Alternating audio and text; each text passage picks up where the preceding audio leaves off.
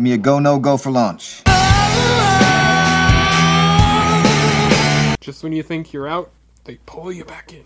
I was going to say something that was not true. I don't know why we do these. This is all totally not getting cut out. Yes! We are go for launch. Next, it's time for power rankings. You can't top that. Yeah, that's the movie about the horse. I'm going to pull an audible at the last minute here. I'm kind of nervous now.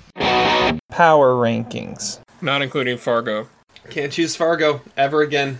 Last time on the podcast, as we were trying to pick Adam's list, I won. Thank you. No applause needed. And so I got to pick the category for this round's power rankings. And in choosing my category, my first thought was, let's try and find a category that would legitimately disqualify Fargo. Because we can't pick Fargo. That's been the running joke since our first podcast. Fargo cannot be picked in any of our power rankings.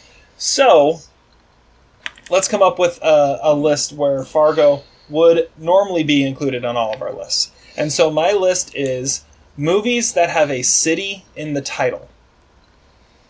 Movies that have a city in the title. That is our category. The top 5 movies with a city's name in the title. And we're going to start with Zach this time. Zach, give us your number 5 city movie.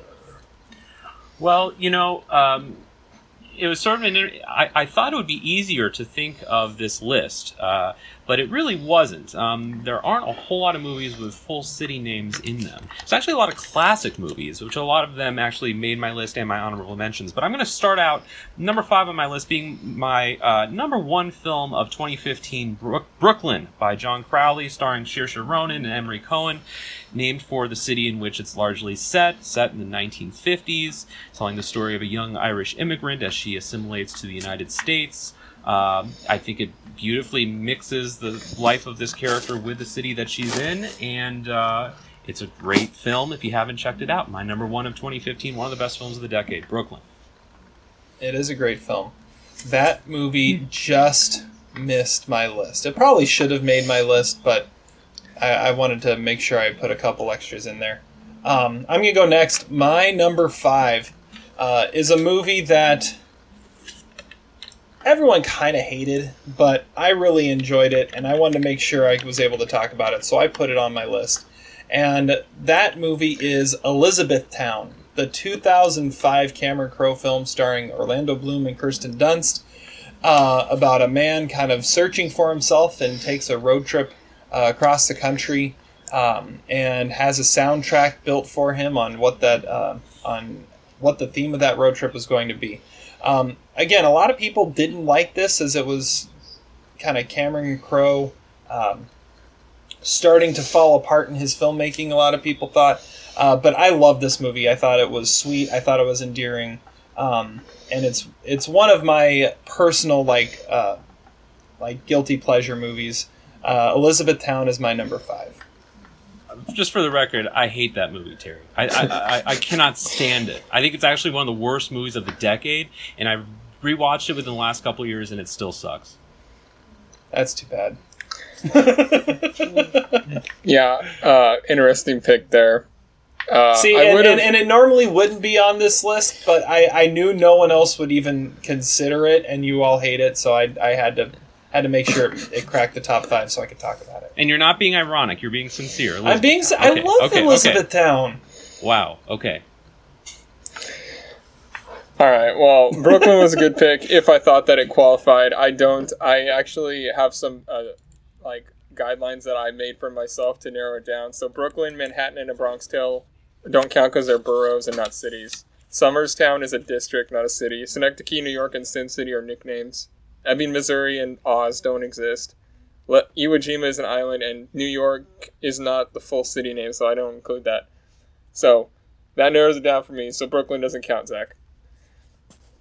Okay, those are very arbitrary rules, but those are very go ahead. Those are very direct rules. All right. So my number 5, having said all that, is Werner Herzog's 2009 movie Bad Lieutenant, Port of Call, New Orleans, which is one of my favorite random movies of the last 10 years. It's Nicolas Cage at his most unhinged, at least other than his string of movies in the early 90s, which we might talk about later in the podcast. And it has a ton of classic moments, and it has very little resemblance to the Harvey Keitel version of the story.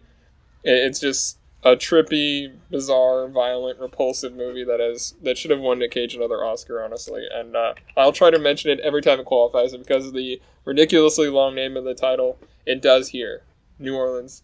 That Bad Lieutenant is my number 5. And kind of questionable grammatical syntax of the title, but it adds to its charm. Yeah. Yes, very excessive nonsense of a title. Yes, I agree. All right. Zach, number 4. All right, well, going back into history books for number 4 is from 1975, Robert Altman's Nashville, set in the titular city of Nashville, covering a 24-hour period. Actually, it's more than 24 hours. It's like 4 or 5 days. But it has a huge cast. It was one of those big, sprawling movies from the 70s when directors were able to incorporate their own original idiosyncratic ideas. And Altman's not a director that I have a passionate love of. I think he's dramatically hit or miss.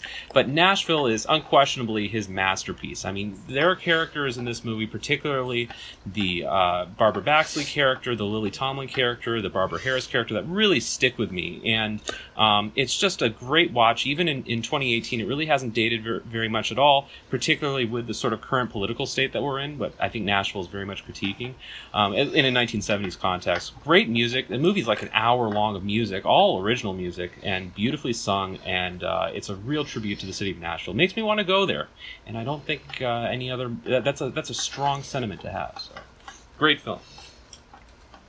All right. Yeah, great pick. That might be showing up later on mine. It might show up on mine if I've seen Nashville, which I haven't, so I need to make sure I catch that one Elizabethtown, but not Nashville. I haven't seen Nashville, man. Okay. I think you might like my number 4 better than my number 5. My number 4 is from 2007, 3:10 to Yuma. Directed by James Mangold, starring Russell Crowe and Christian Bale. Christian Bale plays a small-town rancher who is given the task of helping guard an outlaw, played by Russell Crowe, as he is awaiting the 3:10 train to Yuma to stand trial for his crimes. And he has to help fight off his gang as they come and try to break Crowe out. It is an amazing movie, a great modern Western. I absolutely love it. I haven't seen the original, but I really enjoy the remake. So 3:10 to Yuma from 2007 is my number 4. Yeah, one of the cases where the original is far inferior to the remake. The remake is unquestionably a better movie. And Terry, I believe we saw that movie together. I think you're right. At Lloyd Center in Portland. Yep. Yeah. Going back down memory lane. Absolutely. Shout out to PDX. Keep Portland weird. Absolutely. All right, Todd, number 4. Okay, my number 4 is the 1965 Norman Jewison movie, The Cincinnati Kid. It's a movie that I've always really loved. It's the second best poker movie ever behind Rounders. It's definitely Steve McQueen's best performance ever. He plays a young, up-and-coming poker player who is sort of on a collision course with a legendary stud player played by Edward G. Robinson, who's one of the great character actors of the time. It also has Carl Malden, Rip Torn, and Margaret. This is a really good movie, and Norman Jewison's always been an underrated director. And it's definitely one of those movies that is sort of in the post-Hustler era of trying to come up with similar storylines in different settings, but this is as good as it could get in the years following the Hustler. So yeah, but The Cincinnati Kid, great movie, great poker movie. That's my number 4. Of course, Todd has to have a poker movie on his list. I think that's another qualifier of the list. Todd has to have a poker movie. Zach has to have a French film. Oh, hey, that perfectly leads into my number 3. There we go. Perfect segue. Zach, number 3. Well, number 3 is a French film from around the same time as The Cincinnati Kid. This one is from 1964, and it is Jacques Demy's Les Parapluies du Cherbourg, or The Umbrellas of Cherbourg, as it's known in the United States. And I'm not a huge fan of musicals, but this is one of the all-time best ones. It is a musical that is it consists entirely of singing. There is no spoken dialogue in the movie. It is a character singing the whole time. So in that sense, it's like an opera. But it's a really beautiful film. Damien Chazelle has said on numerous occasions that it's actually his favorite film. The color palette is spectacular, and it's set in Cherbourg and told in 3 parts.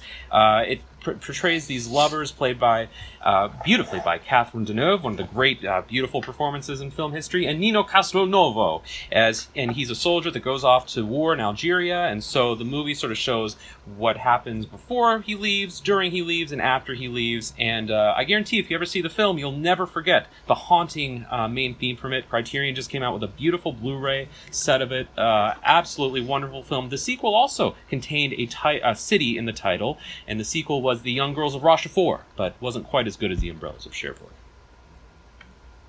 All right. I have not seen that one either. I need to see that. My number 3 is a movie we've talked about extensively on the podcast before. It's a film that I think everyone has seen. If not, you need to see it.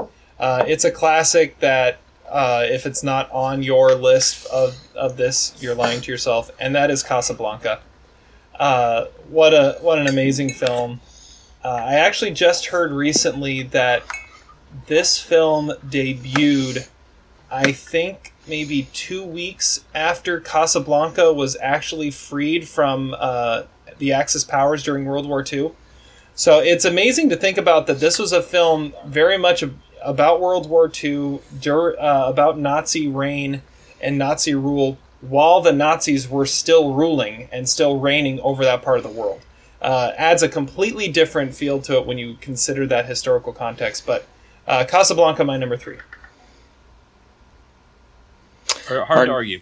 Yeah, hard to argue with that. Although I do have a different 1943 World War II movie coming up later. Ooh. My What? number 3 is been mentioned already, and that is Nashville. It's hard. It was going to be hard to leave that off the list. I've only seen it once, but it's like permanently ingrained in my head and actually moving further up my all-time list. It's vintage Altman, the great ensemble cast, each of whom get their chance to shine throughout the movie, and it's essentially like 160 minutes of like sitting in the country music scene, almost like you're at Woodstock or something, watching the stars, the wannabes, and the has-beens all like giving it all on stage. And the music is amazing, particularly I'm Easy and Honey, which are songs I'll never forget, by Oscar winner Keith Carradine, which I think makes him the only Oscar winner to ever appear on Dexter. Is that right, Terry? Ooh. That is a great question. I'm going to say yes for now. Me too. But yeah, Nashville is an amazing movie, and top 100 for sure. That's my number 3. Yeah, Ebert later said, Ebert, who loved the film, said that It Don't Worry Me, the song at the end of the film, should be the national anthem. I agree. And Todd, who's your MVP of Nashville? I think this is a really important question. Well, I mean, I Not to put you on the spot. love Keith Carradine's songs Yeah, and stuff like that. I mean, it'd be hard to argue. He's with amazing in the film. He's amazing in the film. I think most people would say Lily Tomlin. I love the Christina Raines character. Ronnie Blakely, I think it was one of her first films. I mean, it's really hard to pick, but it's just spectacular. Yeah, Terry, why have you not watched this? I don't know. I guess I got to go out and watch that one.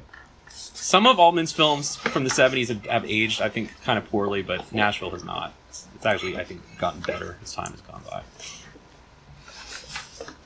Okay. Zach, number 2. All right. Number 2 is Paris, Texas, from 1984. The great Wim Wenders film. I had that as your number 1. Dang it. Oh, so close. No, we know. I already told you this number 1's going to be. Oh, okay. Well, geez, let's keep keep the going. suspense going. So Paris, Texas. The cinematographer for Paris, Texas, Robbie Mueller, just died. R.I.P. Like he died a couple days ago. So one of the reasons I love Paris, Texas is the look of it. Actually, that's one thing that has stayed with me even more than the performances or the story is you can watch that movie with like the sound and audio turned off. Although the music's wonderful in it too, but you really could just watch it as a visual spectacle. It's a beautifully illuminated, beautifully shot film. Just a great mix of landscapes of the American West, but also the cityscapes of Los Angeles and later Houston. The story in it is wonderful. We all know Kurt Cobain loved this film too. Interestingly enough, there's only like one scene in the film that actually takes place in Paris, Texas. So based on Todd's qualifications, I don't know if it would apply or not. I don't know. But great film. Harry Dean Stanton, R.I.P. Awesome movie. One of the best 80s. Yeah, it's a great movie. I think it's slightly overrated, but I do like the movie. You know, the story doesn't quite hold up as well as it once did, maybe. But visually and in terms of the mood and the music, it's just wonderful. Have you seen it, Terry? I have not. But you know, you have seen Elizabethtown. I have, and it's on my top 5. Looking at my have you honorable seen the mention, Nashville TV show? That's the question. No. Okay, well that's good. I'm sitting here looking at my honorable mention, and I'm realizing how much of a mistake it was to put Elizabethtown on my list. But I'm sticking to it. Think? It's on my list. Number 2 for me is from 1997, and that is L.A. Confidential. Wonderful movie about 1950s L.A., looking at corruption in the police department, corruption in the filmmaking industry.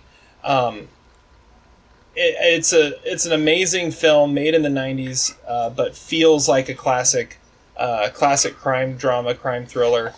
Starring Kevin Spacey and Guy Pearce and Russell Crowe and Kim Basinger and Danny DeVito and all sorts of other people. It's a huge cast. Amazing film. I love this one. It's one that I watch every time it pops up on TV. LA Confidential, my number 2. Great movie. Okay. My number 2 is the best World War II movie from 1943. That's Billy Wilder's Five Graves to Cairo. It's a movie that I probably would have come across if not for my obsession with Tarantino lists, and it's on his top 10 of all time, so I naturally found a random copy of it. It's about a British soldier who is a lone survivor in World War II battle in Egypt, and he ends up at a desert hotel where he assumes the identity of a German because they're about to make that a headquarters, and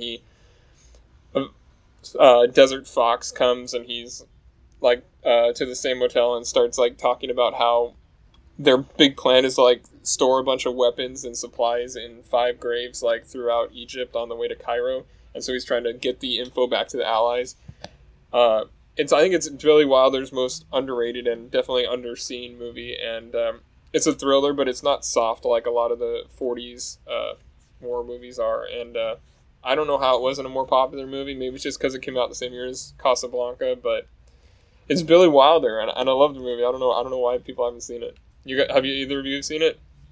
Nope. No. Why not? There was some disgust in that answer, Zach. Well, I'm just, I'm processing right now because, you're really going to go with that over Casablanca? I mean, you're just trying to make a statement here, man. I think it's better. I have it ranked higher on my top 100. That's ridiculous. I mean, you haven't even seen it. You haven't even heard of it. I can tell. I am intrigued by the cast: Eric von Stroheim and Ann Baxter. But wow, I guess I'll have to watch it. I don't know. When you beat me at Power Rank, the next time you beat me at Oscar Trivia, maybe that will be something you have to think of. If you still remember it by then. Okay. All right. Well, let's get into our number ones. Zach, number 1, city movie. Also from 1943, not 5 Graves to Cairo. The film is Casablanca. Might have heard of it. Only the greatest movie ever made, maybe. Michael Curtiz, Humphrey Bogart, Ingrid Bergman. Not Ronald Reagan.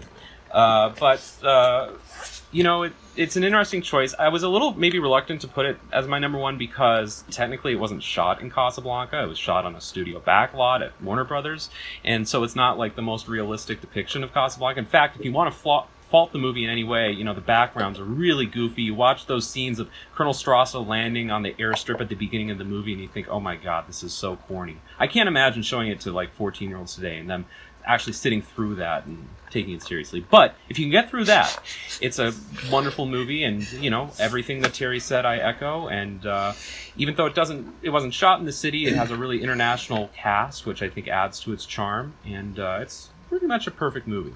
I think even Billy Wilder would have probably picked Casablanca. I guess that's speculation. We recasted that movie at one point, remember? Yes. That was painful. We did. Yes. Except John Hamm would definitely be the lead still. Well, as long as it's not George Clooney or Cate Blanchett, we're good. Exactly. Touche. Okay. My number one is, again, one of my all-time favorite movies. It is a movie that I love to watch over and over again. I think it's a movie that every American needs to see at least once, especially with how our country is today.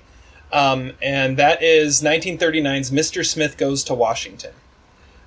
Jimmy Stewart playing Senator Jefferson Smith, a naive idealist who's basically a Boy Scout who all of a sudden finds himself as a senator, and realizing that that holding such a high office does not really mean as much as he thought it did.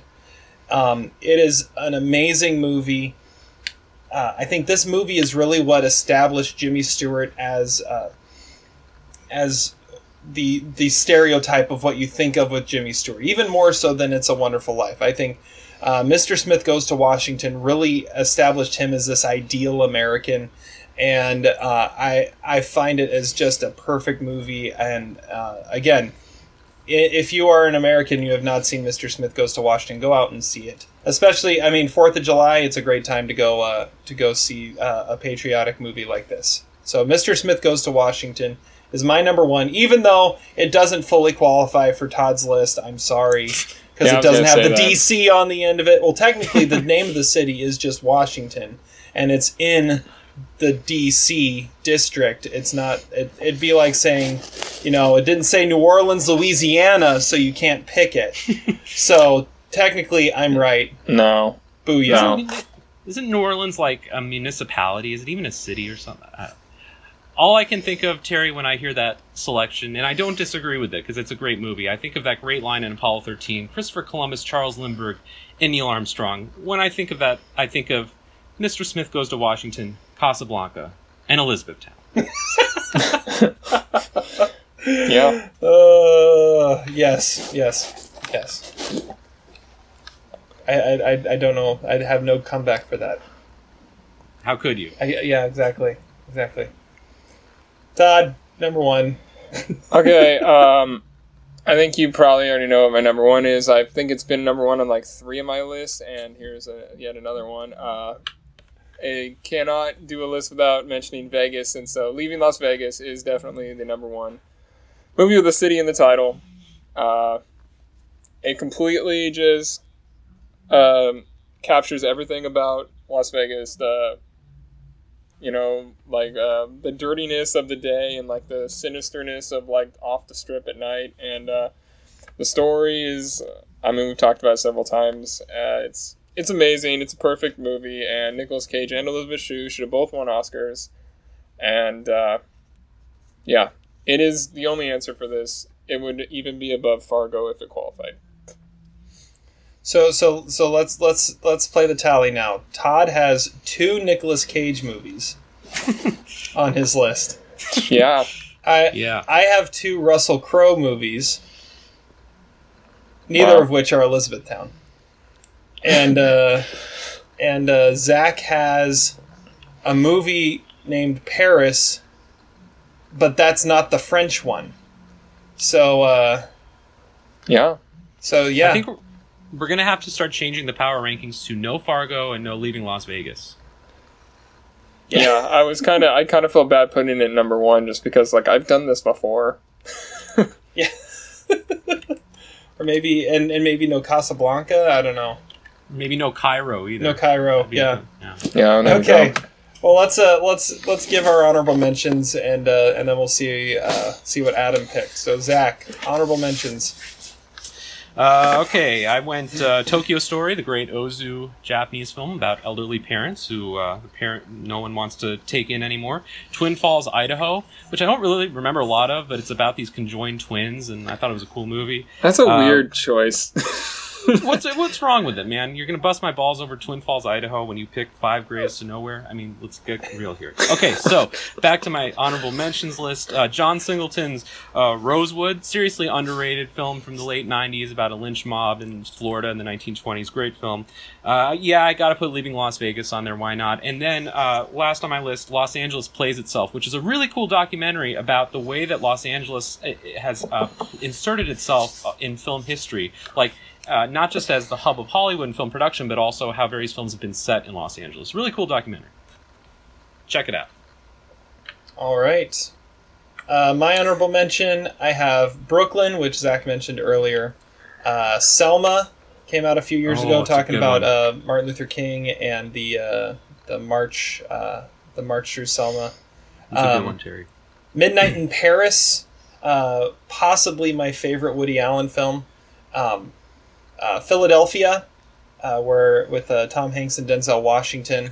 But not Philadelphia Story. But not Philadelphia Story, no. No. Tombstone, with Kurt Russell and Val Kilmer, looking at the story of Wyatt Earp. And the last one, I believe, is another one, Zach, that we saw together, and that is Paris Je T'aime, the movie with all the different parts put together from all sorts of different filmmakers on what they love about the city of Paris. Of course, I show a short film from Paris Je T'aime at the beginning of semester for all the intro film classes I have ever taught, and it's the one that was directed by Walter Sellis and Daniela Thomas. Which one's that one? It's the one about, I'm struggling to remember, Catalina Sandino Moreno plays a babysitter, essentially. Sure, yeah. It's a beautiful short film. It's on YouTube if you ever want to see it, but that's the standout in that collection. Yeah, they're all great. I love that. I love that movie. All right, Todd. All right, I got some honorable mentions too. One of which I was kind of thinking Terry's going to put on there because I know we both really liked it. That was Cedar Rapids. Oh yeah, I just thought of that one. And I also got 1208 East of Bucharest, which is a hilarious foreign movie. Gamblers in Okinawa, which is a gangster movie by the guy who did Battle Royale. Judgment at Nuremberg, great courtroom drama, obviously. Casablanca, and The Palm Beach Story, which is one of Preston Sturges' best movies. I just recently watched 1208 East of Bucharest, and that movie is absolutely insane. It is. But yeah, it's a great one. It's a great one. Yeah. Outstanding. Romanian cinema. Exactly. Okay, so those are our lists, but now let's get to the important stuff. Now we're looking at Adam's list.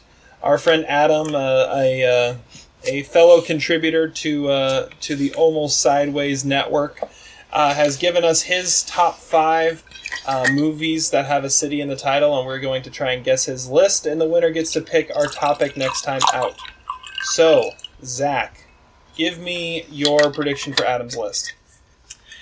Leaving Las Vegas, Sin City, LA Confidential, Gangs of New York, and I'm really torn between 2. I will go with Bad Lieutenant Protocol New Orleans.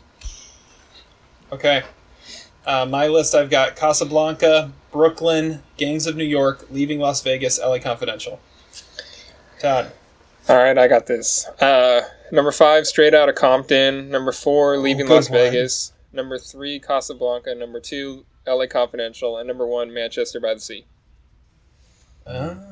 Okay. Well, now is the moment of truth. I have Adam's list. The 6th one I was going to pick was Sleepless in Seattle. All right. Honorable mentions. We have Tombstone, Philadelphia, Gangs of New York, Mr. Smith Goes to Washington. I'm alive. Number 5, 13 Hours, Secret Soldiers of Benghazi. Wow. Oh, wow. Number 4, LA Confidential. Number 3, Casablanca. Number 2, 3:10 to Yuma. And number 1, okay, Todd, this is really going to make you mad because it totally does not go with your rules at all. Because number 1 is Chinatown. Oh. Chinatown's not a city. It's an area in multiple cities. That's like all of my stipulations. Like, oh man. Well, I got 2. I got 1. I think I got 2. Casablanca and LA Confidential. Yeah. Yeah, I had those 3 and 2. And I had those 1 and 5. And he had them 3 and 4. Todd gets it. I think Todd gets it. Yeah. I can't believe that straight out of Compton. Put, I was proud of that one. I almost put like Batman Gotham Knight on there because it's an animated Batman movie with Gotham in the title, but it wouldn't have qualified in Todd's. Oh no, not at all. Well, neither does Chinatown. Well, Wizard of Oz would have. I thought Terry was going to have that, even though it's a fake city. Yeah, I went with real cities. Just because it says Chinatown doesn't mean that it's an actual town named China, Adam. Says the man who picked Elizabethtown. I don't know. I saw that on some Elizabethtown list, is a legit city, okay? And I would prefer a fake city to Elizabethtown. No one wants to go there, even if Kristen, what's her name, is the stewardess. No, thank you. Yeah. Kirsten Manic Dunst. Pixie Dream Girl. No thanks. Okay, well, thanks Adam for ruining that. Todd, you get to pick our next power ranking. So make sure you pick something that you can pick Leaving Las Vegas for. Of course. And Fargo. And Fargo. Goodness gracious. Okay, let's move on. It is now time for Oscar trivia. Are you ready? Well, let's hope so. He's gonna beat me every time. Oscar trivia. However, it's not quite Oscar trivia this time. We'll talk more about that later. First, we have to report on some movies. We have several movies to report on today, and this could be a lot of fun. First off, Zach corrected his mistake from the last podcast. Todd wanted him to watch Deadfall, and so Zach watched Deadfall, just the wrong Deadfall. And Todd and I have decided that it is now going to be like a running joke that whenever a questionable movie comes up, we have to ask whether it's the Eric Bana version or the other one. So anyway, so we've got that. Todd subsequently went and watched the Deadfall with Eric Bana, so he could tell us what he thought of that. And then I have a movie that I watched that is going to spark all sorts of debate because it is one that Todd and Zach have debated for a long time, and it was the punishment from the last Oscars trivia that Todd gave me. So let's start with Zach. Zach, tell us about The Right Deadfall. So the Deadfall that Todd picked from 2 podcasts ago is a film that features a, shall we say, excitable performance by Nicolas Cage. If you've ever seen the supercut, Nicolas Cage loses his it plays a prominent role in that supercut, I now realize. Yep. He does not Eric Bana. Yeah. He outacts Eric Bana, believe it or not. He should have been the Hulk. No. Oh man, that would be trippy, man. Yes. Okay. Well, normally when I lose an Oscar trivia to Todd, I get really frustrated about it, and I air out my frustration and all that. All I have to say is, Todd, I'm so glad I lost to you. podcasts ago, because Deadfall is an amazing movie. I mean, Nicolas Cage's performance, I don't know, you can't really call it a performance. It's certainly art of some kind. You know, most performances are something that a performer gives out, and then Nicolas Cage in this movie, it's like you just receive it. It's like, installation art or something. Anyway, in this movie, he plays, I don't know, a hitman, I guess. He's not even the main character in it, but he's this really coked up hitman named Eddie.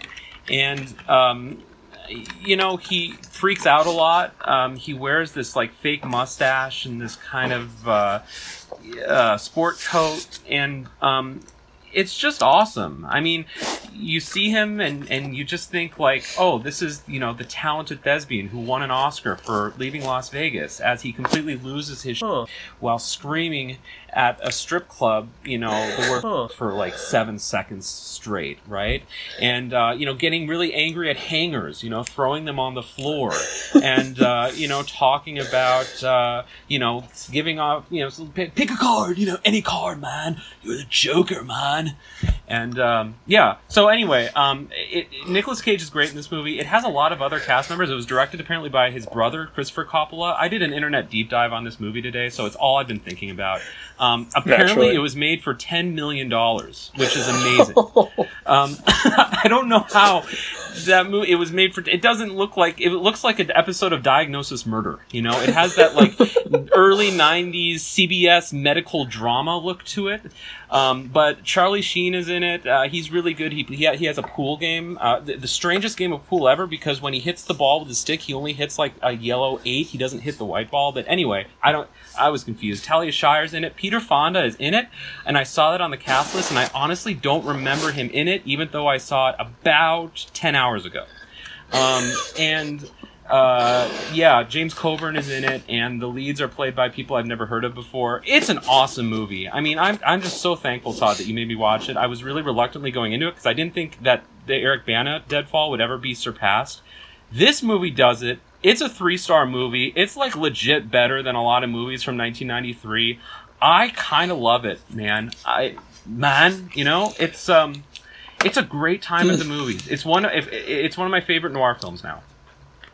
I mean, the guy with the claw as the arm, you just can't make that stuff up. Yeah, Can that I movie just is say absolutely your bananas. Can I just say your Nicolas Cage is not your best outing when it comes to impressions? Why, thank you, but I only do The Rock, Nicolas Cage. Yeah, Not. I don't think anyone could imitate. It kind of still sounds like Connery. Okay, well, you're gonna have a really hard time during my quote of the day then. Okay. But it's a great movie, absolute masterpiece. And it's crazy, and it's something you need to watch. Probably a little intoxicated, and it'll make it even better. And for the record, the main character is he's Kyle Reese from Terminator. So he's not completely anonymous. John Connor's father. Yes. But yeah, he's great in the movie I'm glad too. that you actually enjoyed watching the movie, because like most of the stuff you make me watch are like 4 hours long and like take all day. There are only 2 other actors that could have possibly played Eddie. Okay, go with me on this, Todd. Tommy Wiseau is one, and Joaquin Phoenix is the other. But otherwise, it's just it's incalculable. No one else could have played that role. Well, I guess James Franco playing Tommy Wiseau could have played it. Possibly. I want to see a disaster artist about the making of this movie. There has to be some great stories here. Is he better flipping out about the hangers or at the bed when he's like screaming and pounding on the bed? I really like when he greets his girlfriend on the sidewalk and starts dancing with her like a ballroom dance, and she's like wearing this like red dress. And then when he's driving his car, and then he just flips out and starts laughing uncontrollably. And I don't want to spoil the movie, spoiler alert, because people are really going to want to watch this. But his death scene is also pretty awesome, too. Even though he dies with about 30 minutes left in this movie, it actually, it still holds up pretty well at the end. But being forced into a vat of burning grease and having your face burned off is the only possible way this character could have met his end. Indeed. Tell us about your Deadfall, Todd. Well, it's not as good. I think most of it was pretty bad. It does have this, like, it has a really sort of dark aura that shows that director probably has talent. I mean, he did win an Oscar, but I don't know. It's almost like a sinister, dark, Fargo-ish look to it, but other than that, it's not really interesting. The ending is ridiculous. Like, mainly, like, more like the last 45 minutes are just completely stupid, and, yeah, it's a 1.5 star movie for sure, and that is it. We don't have to talk about that movie ever again on the podcast. That's it. I just want to say about that movie, he's apparently a silver medal winning Olympist from the Beijing Olympics, who no one really recognizes or cares about in the town. Like, wouldn't you think that this town in North Dakota or whatever would, like, he's their celebrated son, and he just walks by, no one even knows who he is, even though he's been released out of prison. You'd think he'd have more recognition. But, you would think. Alas, I mean, that is a detail, and I don't think this movie is very concerned with details. I put it in the so bad it's good category, not to the level of the 1993 Deadfall. I think we need more Nicolas Cage for that. But you didn't like the stern police chief and his daughter and their relationship. I mean, that was some riveting stuff there. Yeah, it gets a little incestuous. No, All right. I didn't like it. Well, I'll just throw out there, neither Deadfall I have seen, so it sounds like I may need to catch one of them. And choose the Nicolas Cage one. Yeah, He's going to accidentally watch the wrong one.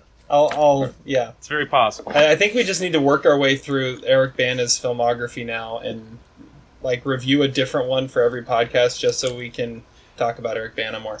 Well, we said that there was another Deadfall made in, like, 1968 with Michael Caine. I think that's our next mission. There we go. Coming to the next podcast.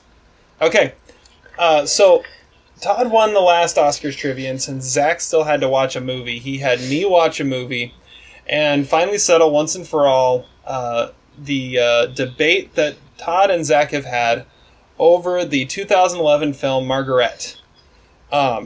Todd gave it 4 stars, and it's his number 1 of the year. Adam gave it 4 stars. It's his number 4 of the year. Zach, what a shocker. Yeah. Zach gave it 1 star. So this movie is either a masterpiece or it's a mess. And so which side was I going to fall on? They've both been campaigning that I would be on their side for years, and now I finally... Which version did you watch? I watched the extended version. The long version. Yeah, the 3-hour and 5-minute version. This movie is a mess. Oh, thank you. This movie is, oh my word. I don't even know. So this movie is about Anna Paquin plays this high school student who distracts a bus driver and who ends up hitting and killing a pedestrian. Allison Janney. Played by Allison Janney, who's literally on screen for her death scene, and that's about it. And it's her living through her life, trying to figure out what to do with this guilt. Its premise is really good. I thought it started out strong as this interesting movie about tragedy and grief and guilt. But the problem was it seemed to want to tell like 3 different movies all in one. Like this could have been made into like 3 different hour-long movies about different things. I mean, it's as if the movie he wanted to tell, and it's Kenneth Lonergan, the man who did Manchester by the Sea last year. He did You Can Count on Me, which I haven't seen yet, but it's revered as a masterpiece. It's like he took the film he wanted to make and then tried to also make it be Lady Bird at the same time. Some film about just high school drama. And it doesn't work at all. There are so many scenes and so many characters that are so irrelevant that just distract from what's going on. I mean, why in the world is Jean Reno's character even a thing in this movie? And, I mean, there's like entire like 10-minute scenes of that are completely useless when it comes to the telling of the story. it is at least an hour way too long. It had potential, but I think it really got away from itself and ran off the tracks. I think some of the performances end up getting way over the top and lose control. Anna Paquin has moments where she's good and moments where she's unbearable. I don't know what you see in this movie, Todd. It is not a good movie. I'm giving it 1.5 stars. It's got some redeemable stuff in it, but goodness gracious, 3 hours of that. I mean, I would rather watch Lady Bird twice and spend that 3 hours doing that. And then, no. Please, no. No. Well, I don't argue that it's a mess. That's sort of the point. I mean, and what you say, like you don't think they spend enough time with the characters, and that's why the 2.5 hour version is not as good, this it really does seem random. Okay, but here's the thing. There are scenes where it's like, why is this needed? This scene, this whole like storyline is not needed, and then there's times where you feel like it actually skips important scenes. And I mean, it goes down this whole rabbit hole with some of the teachers and stuff that is totally unnecessary. And then you get a phone call, and the next thing they're at Jean Reno's funeral. I mean, what? It's there are like, where there needs to be holes filled, there are gaps, and where there wasn't anything needed, there's an hour of the movie. That's what I felt. I don't even know how I can respond to that. Well, all I'll add is that I actually, from what I remember of the movie, the Jean Reno character was my favorite character. Isn't he? He is a great character. Yeah, I think in killing him off was a bad move by the filmmaker. But he's Terry, a great character, but he adds nothing. That's my point. I felt that there were similar structural problems with Manchester by the Sea. And maybe it's just an issue with Lonergan's writing style, but he has way too many characters, and I feel like he wants to provide screen time for all of them, but they don't always connect in very coherent, clear ways. That wasn't an issue ever with You Can Count on Me, so I don't know why that's really come up, but I'm convinced that this movie got lost in the editing room. We know it was a long ordeal. He sued the studio. It was a very tumultuous fight. So maybe somewhere in the existence of this film there is a good movie, but we just don't know where. I think what happened, and you're right. I mean, this film came out, it was like 4 or 5 years after it was shot. It was longer than that. Was it longer than that? No, it was shot in 2005, right? It was shot in 2005, so it was a 6-year wait between when it was shot and when it came out.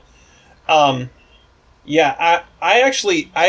love Manchester by the Sea. I thought that one did a great job, and it felt like Margaret was like Kenneth Lonergan's attempt to make something like Manchester by the Sea.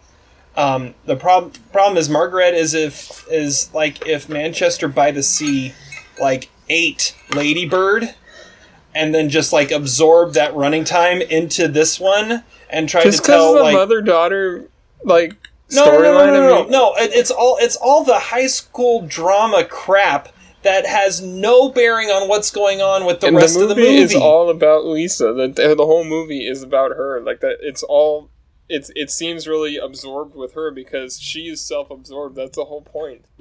Yeah, she's like a stuck-up, spoiled Manhattan Manhattan teenager. That's the whole point. But it would be all right if she was a believable character. Lisa's a terrible character, and every time she goes off, doesn't mean she's a every terrible time character. she goes off the rails, it's like, are you kidding me? What is going on here? You're not necessarily supposed to like her, Terry. That's the point. No, but you're supposed to believe her. I mean, she is so contrived and so fake. Not like fake as in it's a the person has this fake veneer. It's like this character was written so poorly because nothing she does shows any logic. I don't know. I could not believe what I was watching. I think this will just go down as like a history of violence, as one of those where we're just going to disagree forever because, yeah. Well, you guys should watch that movie again anyway. But maybe I should just keep giving you, Terry, my number ones of years so that you can still hate them. Like, I mean, this is the same thing with Holy Motors, exactly. Oh, gosh. Yeah. But I don't want to pick on this film, you know? I do. I feel like this film to me is a tragedy. I mean, clearly there's talent here, there's talent in the cast, and from what I remember, there were pieces that were interesting, but absolutely. The fact that the studio chopped it up and wasn't willing to negotiate with Lonergan about the Final Cut privileges, which he had, but the studio didn't want to violate that. Well, he would have never made this a movie like today. Like, it totally would be an HBO 8-episode. Yeah, and that's what it needs to be. It needs to be a miniseries, quite honestly. It'd be Pretty Little Liars type thing. Mm-hmm. Yeah, it'd be. I think it would have been. It would have been a great hour and a half, hour 45 film. Dirty Little Liar. But I think it just. He tried to do way too much, and maybe this was the final result of all of it. Is it was kind of a screw you for trying to take away my editing, and he just put it all in, and it just turned into this epic of nothing. And I agree, there were some really cool scenes and some really interesting scenes in there, especially near the end. But it was the path you had to get to some of those good scenes made them not pay off at all. So we needed Nicolas Cage in the movie. There you go. We needed a coked up Nicolas Cage to make it better. There you go. That makes every movie better. Anyways, we may have to bring this up more later, but we're going to move on because it is time for trivia. And for this time, we are not doing Oscar trivia. We are doing something a little different. Todd and I are major Seattle sports fans. And Zach thought it was about time that I got in on the trivia game a little bit. And I think, really, honestly, I think he was just sick and tired of losing. So he has volunteered to put together a trivia quiz on the Seattle Mariners that Todd and I are going to take, and Todd is going to lose at. And then I will make him watch something. So that is the plan. I've already seen Elizabethtown, for the record. Oh! Thank you for informing me. So Zach, did you have some fun putting this quiz together for us?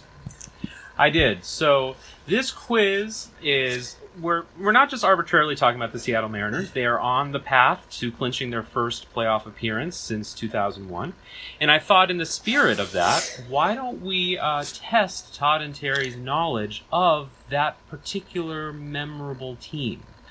Very memorable team that won 116 games, and if it weren't for the New York Yankees, they might be World Series champions. Who knows? So this quiz is about that team that won 116 games. Now, to win games in baseball, you have to have pitchers that get credited with wins. This list is looking at the 14 pitchers who were credited with wins for the 2001 Seattle Mariners. Now, we're going to go one by one. I'm going to let you think about it for maybe a second. Okay, there are 14 pitchers credited with at least one win during the 2001 season for the Seattle Mariners.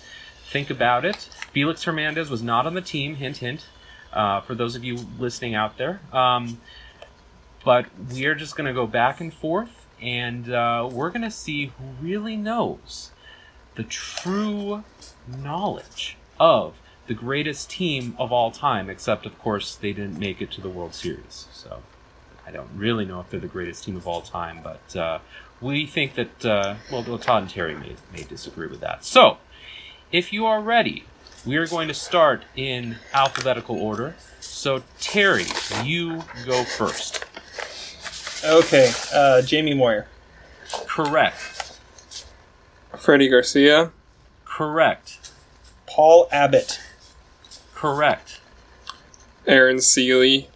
Correct. Ooh, good one. Kazuhiro Sasaki. Incorrect. Oh, no! Todd, do you have another? John Halama. John Halama is correct. Gotta Now, be joking. I thought that Kazuhiro Sasaki would trip someone up. Unfortunately, it tripped Terry up. So in that event, which I thought might be likely, I did want to create a round 2. Oh, yes. hold on, Wait, I don't get it. round I don't get to 2. keep going? Oh, Okay. Oh, well, no. No, we're going to do a second round. Can- Todd wins the first round. Can we at least hear who else was on the list? Can we throw some others Oh, yeah, out there? absolutely. Yes. Yeah, So- why don't we keep going? Another one was Jose Paniagua on there. Jose Paniagua is definitely on there. Correct. I just went in the wrong order. Todd, who else? Give me another one you have. Franklin. Oh, Ryan Franklin. Correct. Joel Pinheiro. Correct. Gosh, I just went in the wrong order.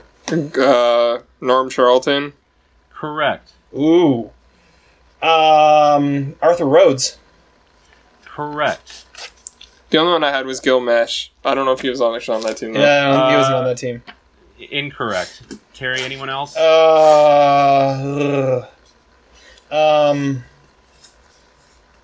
I think I might be out. Yeah, I'm done. Terry, I kicked your ass. Yeah, I know. The You're other even worse. Sasaki, man. How did he Yeah, not get a win? It's pretty remarkable that he didn't. How did he save like 50 games and not get a win? The other pitchers were Jeff Nelson, Brett Tomko, Danny Stark, and Brian Fuentes. But Gosh. Terry, you have an opportunity to redeem yourself Okay. in round 2. Round 2 of the trivia of the greatest team of all time, the 2001 Seattle Mariners, is a similar structure, except instead of this time naming pitchers that are credited with wins, we're going to list off players who recorded at least one home run during the regular season. Gosh. How many are Players there? Like, with at least one home run. Ironically enough, it is the exact same number. Okay. 14. 14 players credited with a home run during the regular season for the 2001 Seattle Mariners. I will give you a brief moment to compile your thoughts. And again, King Felix not making the cut on this list, I don't think. But we will have to see about that. So this time, since we started last with Terry, I think we will want to start this time with Todd. And Todd, again, these are players who hit at least one recorded home run during the regular season. all right. Anytime you're ready. Ichiro. Correct. Edgar Martinez. Correct. John Olerud. Correct. Brett Boone. Correct. Mike Cameron. Correct. Carlos Guillen. Correct. Ben Davis. Ben Davis is incorrect. Oh, Terry, can you Really? keep going? Oh, yeah, I can keep going. Well, I can too. I thought he was like, whatever. So, David Bell. Correct. Todd, do you want to try and throw any more out there? Go for it. Dan Wilson. Correct. Jay Buhner. Correct. John Mabry.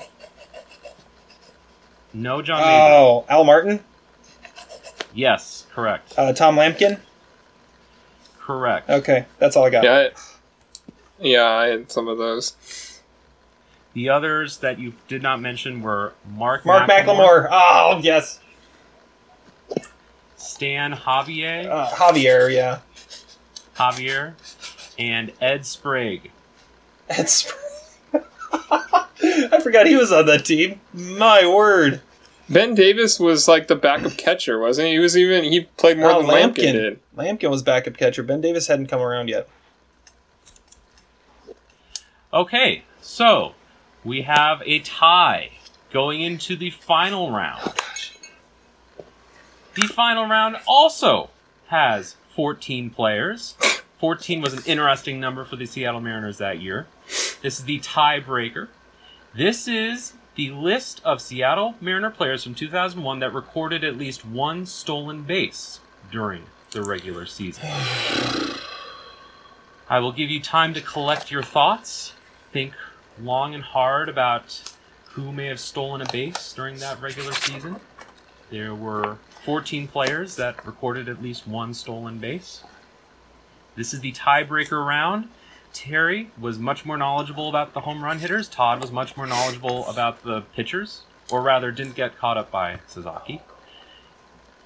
Players in 2001 that recorded at least one stolen base for the Seattle Mariners. And we are going to start with Terry. Ichiro. Correct. Cameron. Correct. Mark McLemore. Correct. I imagine Stan Javier did. Correct. Carlos Guillen. Correct. Brett Boone. Correct. David Bell. Correct. I'm gonna say Al Martin. Correct.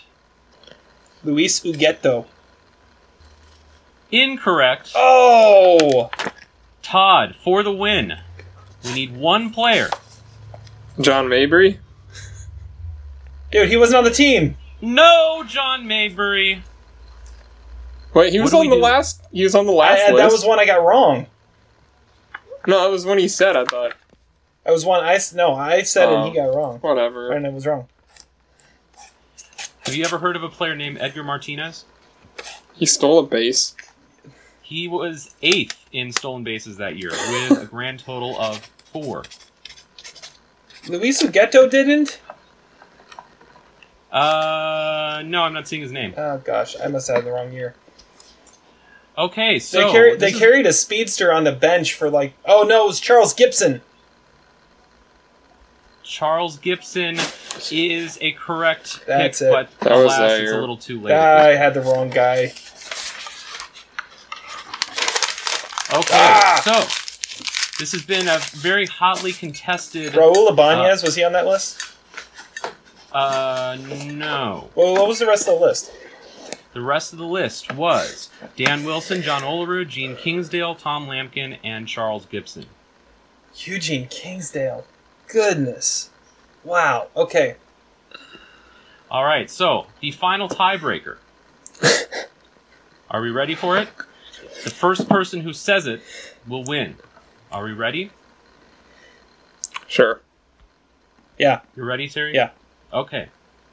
In the regular season, the last pitcher credited with a Seattle Mariners win number 116. Who was that pitcher? Go. Abbott? No. Garcia. No. Moyer? Franklin. No. No. Halama. No. Paniagua. Charlton. Rhodes. No. Panero. Panero is correct! Are you kidding me? And That's Terry. such an arbitrary one to throw out there as a tiebreaker.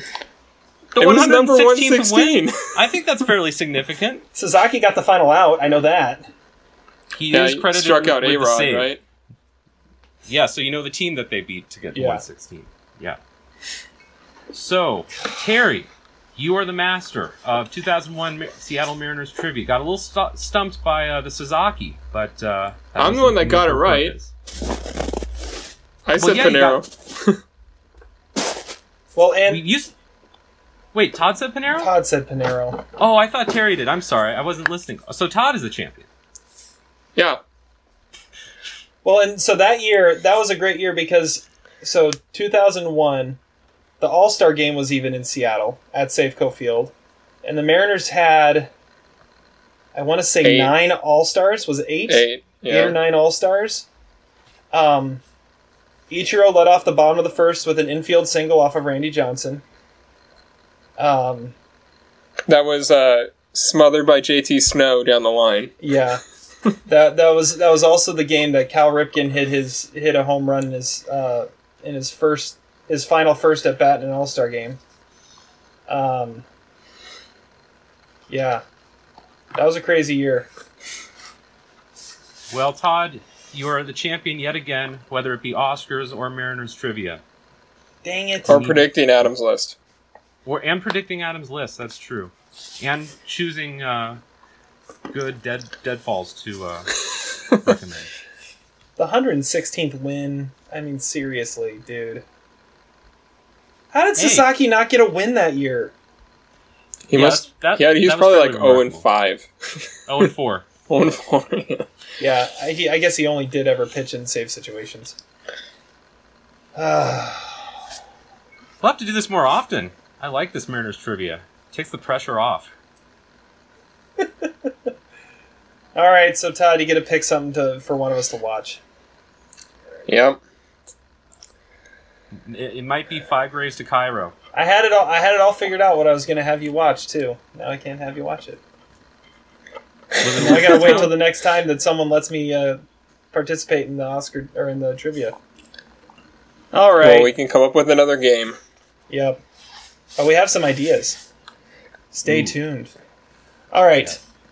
It is now time to wrap this thing up. We've been going on way too long. It is time for the quote of the day. Strawberries. Not the cheese. Womack, you bastard.